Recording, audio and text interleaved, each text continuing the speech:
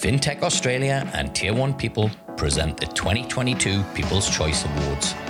The Finnies Award, where the Australian FinTech community gets to decide the winner.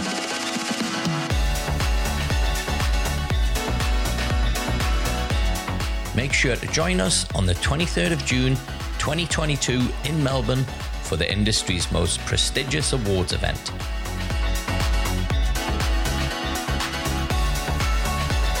Now, here are a few words from one of this year's finalists. Hi, I'm Caleb, the founder of Cash.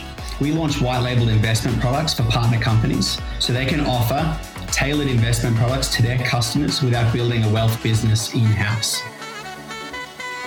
Cash are finalists for People's Choice Award in Emerging FinTech 2022.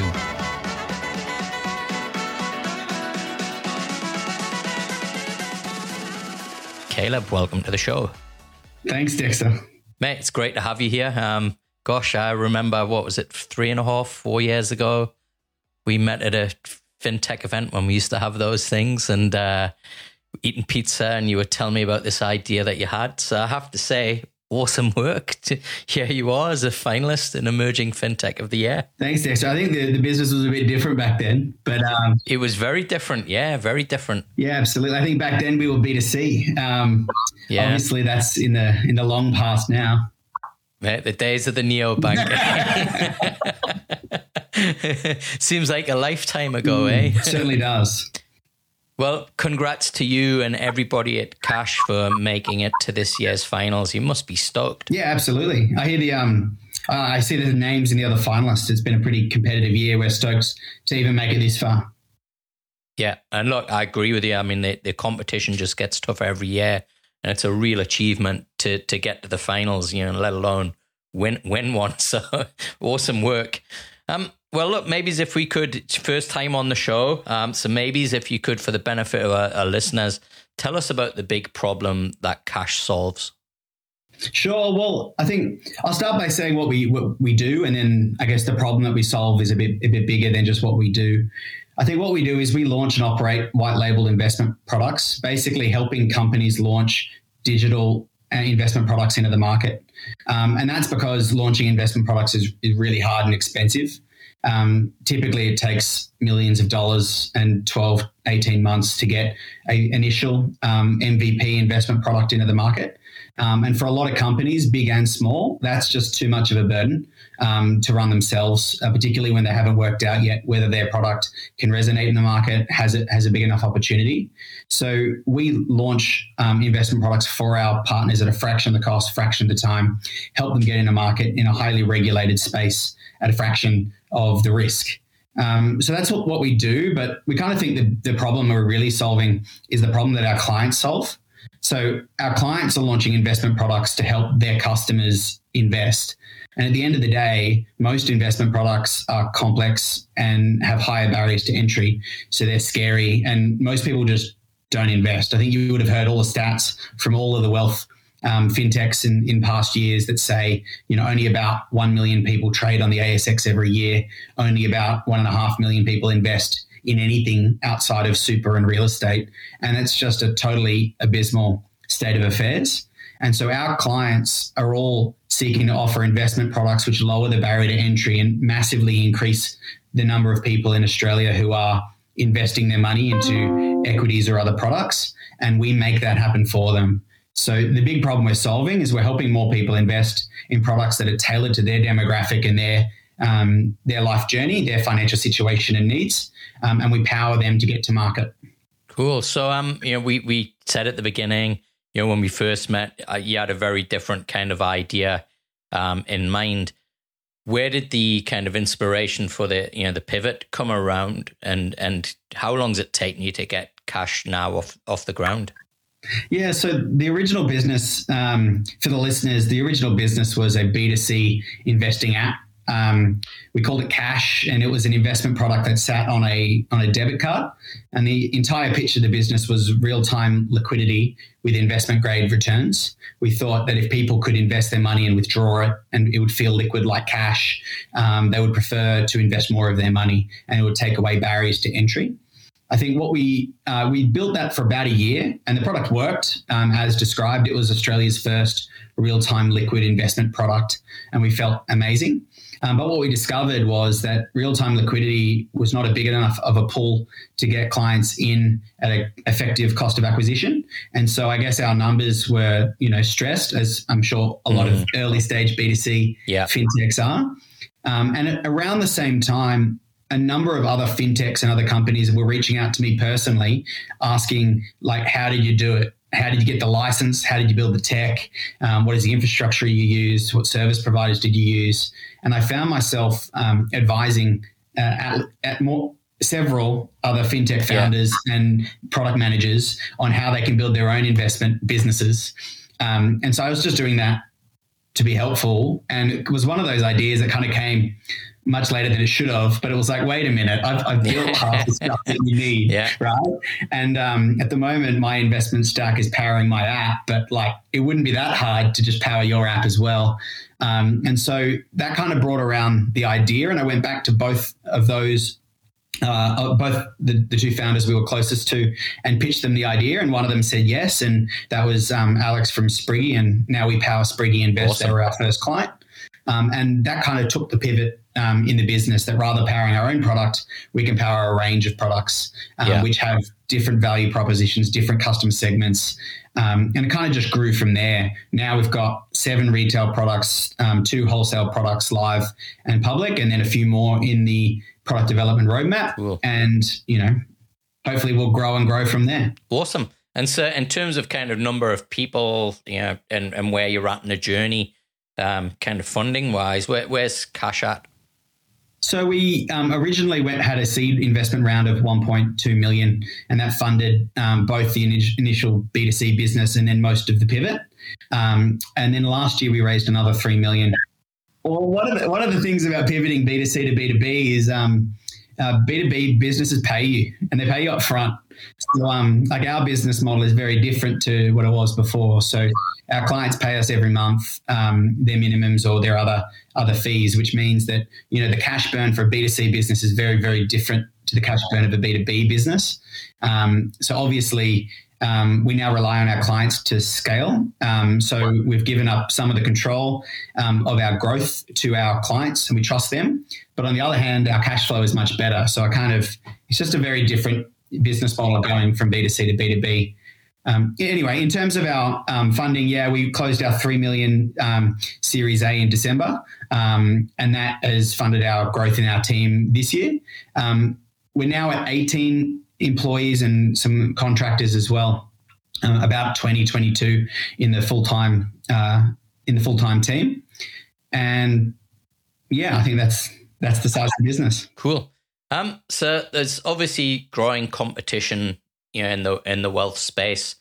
It's probably kind of the last, what I'd say low-hanging fruit that we've got to tackle in fintech here in Oz. How have you differentiated from the competition?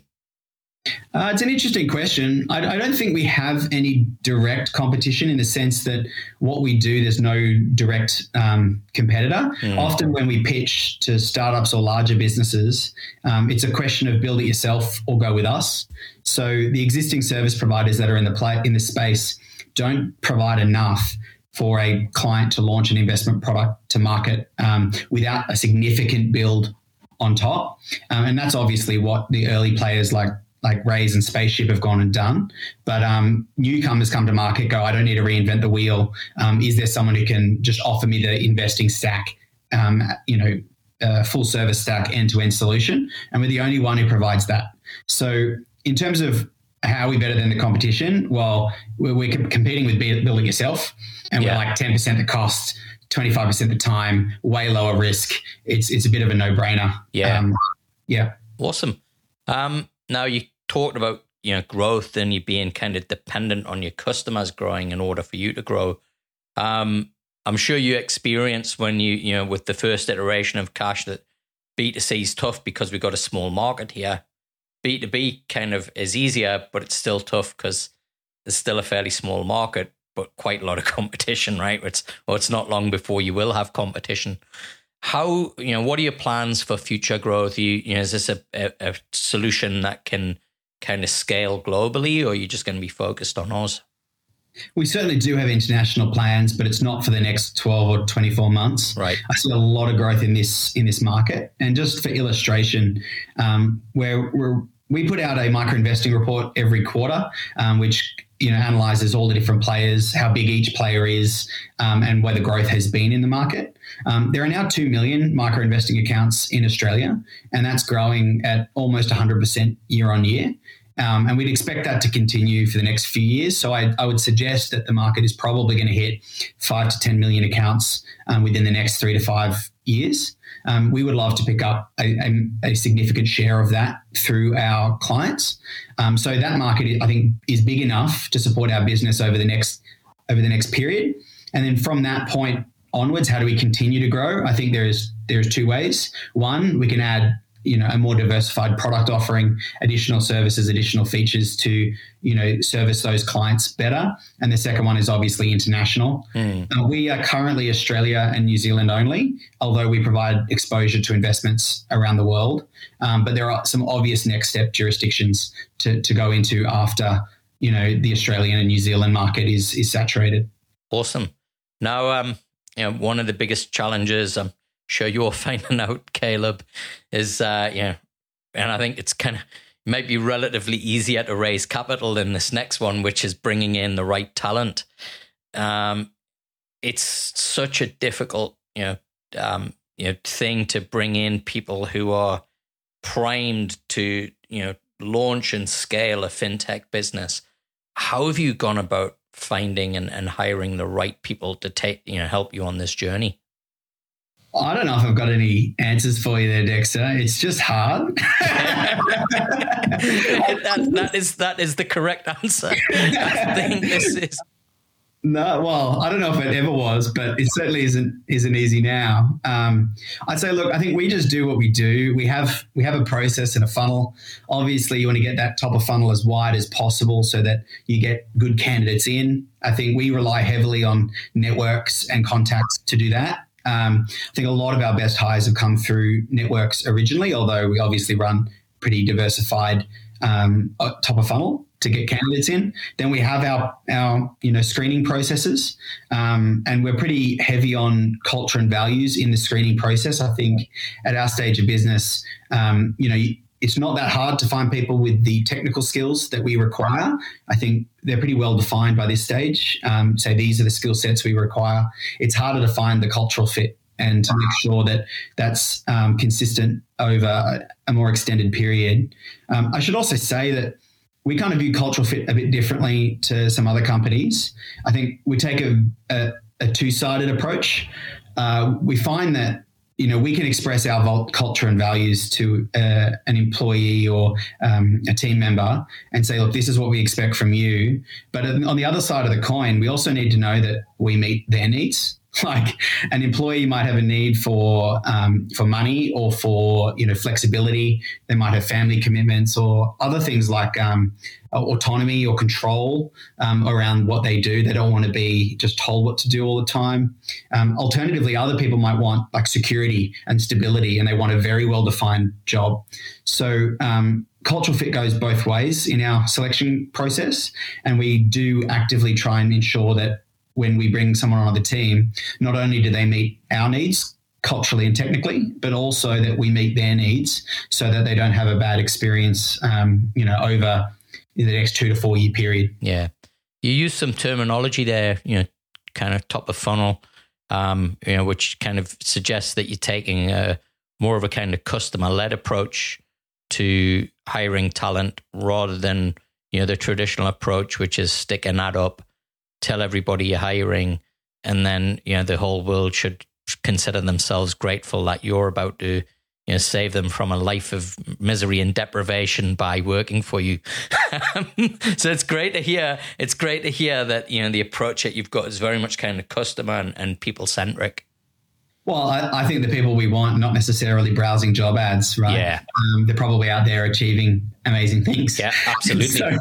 So how do we go out and find them? And I think like we have a top of funnel, middle funnel, closing process, and the top of funnel is critical. If we put up an ad and get 80 applicants and 10 of them are okay, you got a really small pool of people to pick from. And so, we need to expand the top of funnel, and we do that. We kind of take an approach of working out how do we get in front of the right candidates for each role. And it's not always the same. Yeah. I mean, hiring a fund accountant is different to hiring a developer, is different to hiring a salesperson. So we try and customize the top of funnel to the role, and then we run our process.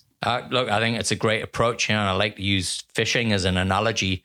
You got to go, first of all, where the fish are, and then you have to bait the hook appropriately with the bait that fish likes, right? And if you're not doing those two things, you're not going to catch anything. Oh, I agree. I think another thing we've just started addressing in the business is employer brand. Yeah. We've kind of focused on brand for clients and for sales processes, obviously, since the beginning. But we're just starting to look at that employer brand going, look, we have culture, we have values, we have a mission, we know what we're trying to achieve, and we know how we treat our team members internally, and we're really proud of it. How do we communicate that to the market so that we're more attractive to really good candidates? So I guess that's an area of focus that we've been working on over the last little period. Awesome. Now we're coming to a wrap up, Caleb. This is the part where, look, you get to speak to your peers in the fintech community and tell them why they should consider voting for Cash. So in your own time, look, when you're ready, why should Cash be voted Emerging FinTech of the Year at this year's People's Choice Award? Cash should be voted Emerging FinTech of the Year this year because we are making a massive dent on the investment market, and we have a huge opportunity to grow from here, and winning this award will help us take advantage of that opportunity. In the last 12 months, we've grown from 2 products in market to now 7 retail products and another few wholesale products, and we're continuing to grow from here. We are literally flooding the market with investment products that are tailored to different customer segments and reaching out to people who haven't had investment options available to them that suited their needs before.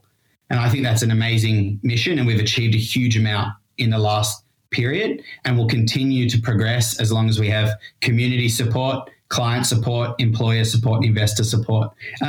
We support a range of fintech founders to put their product in a market.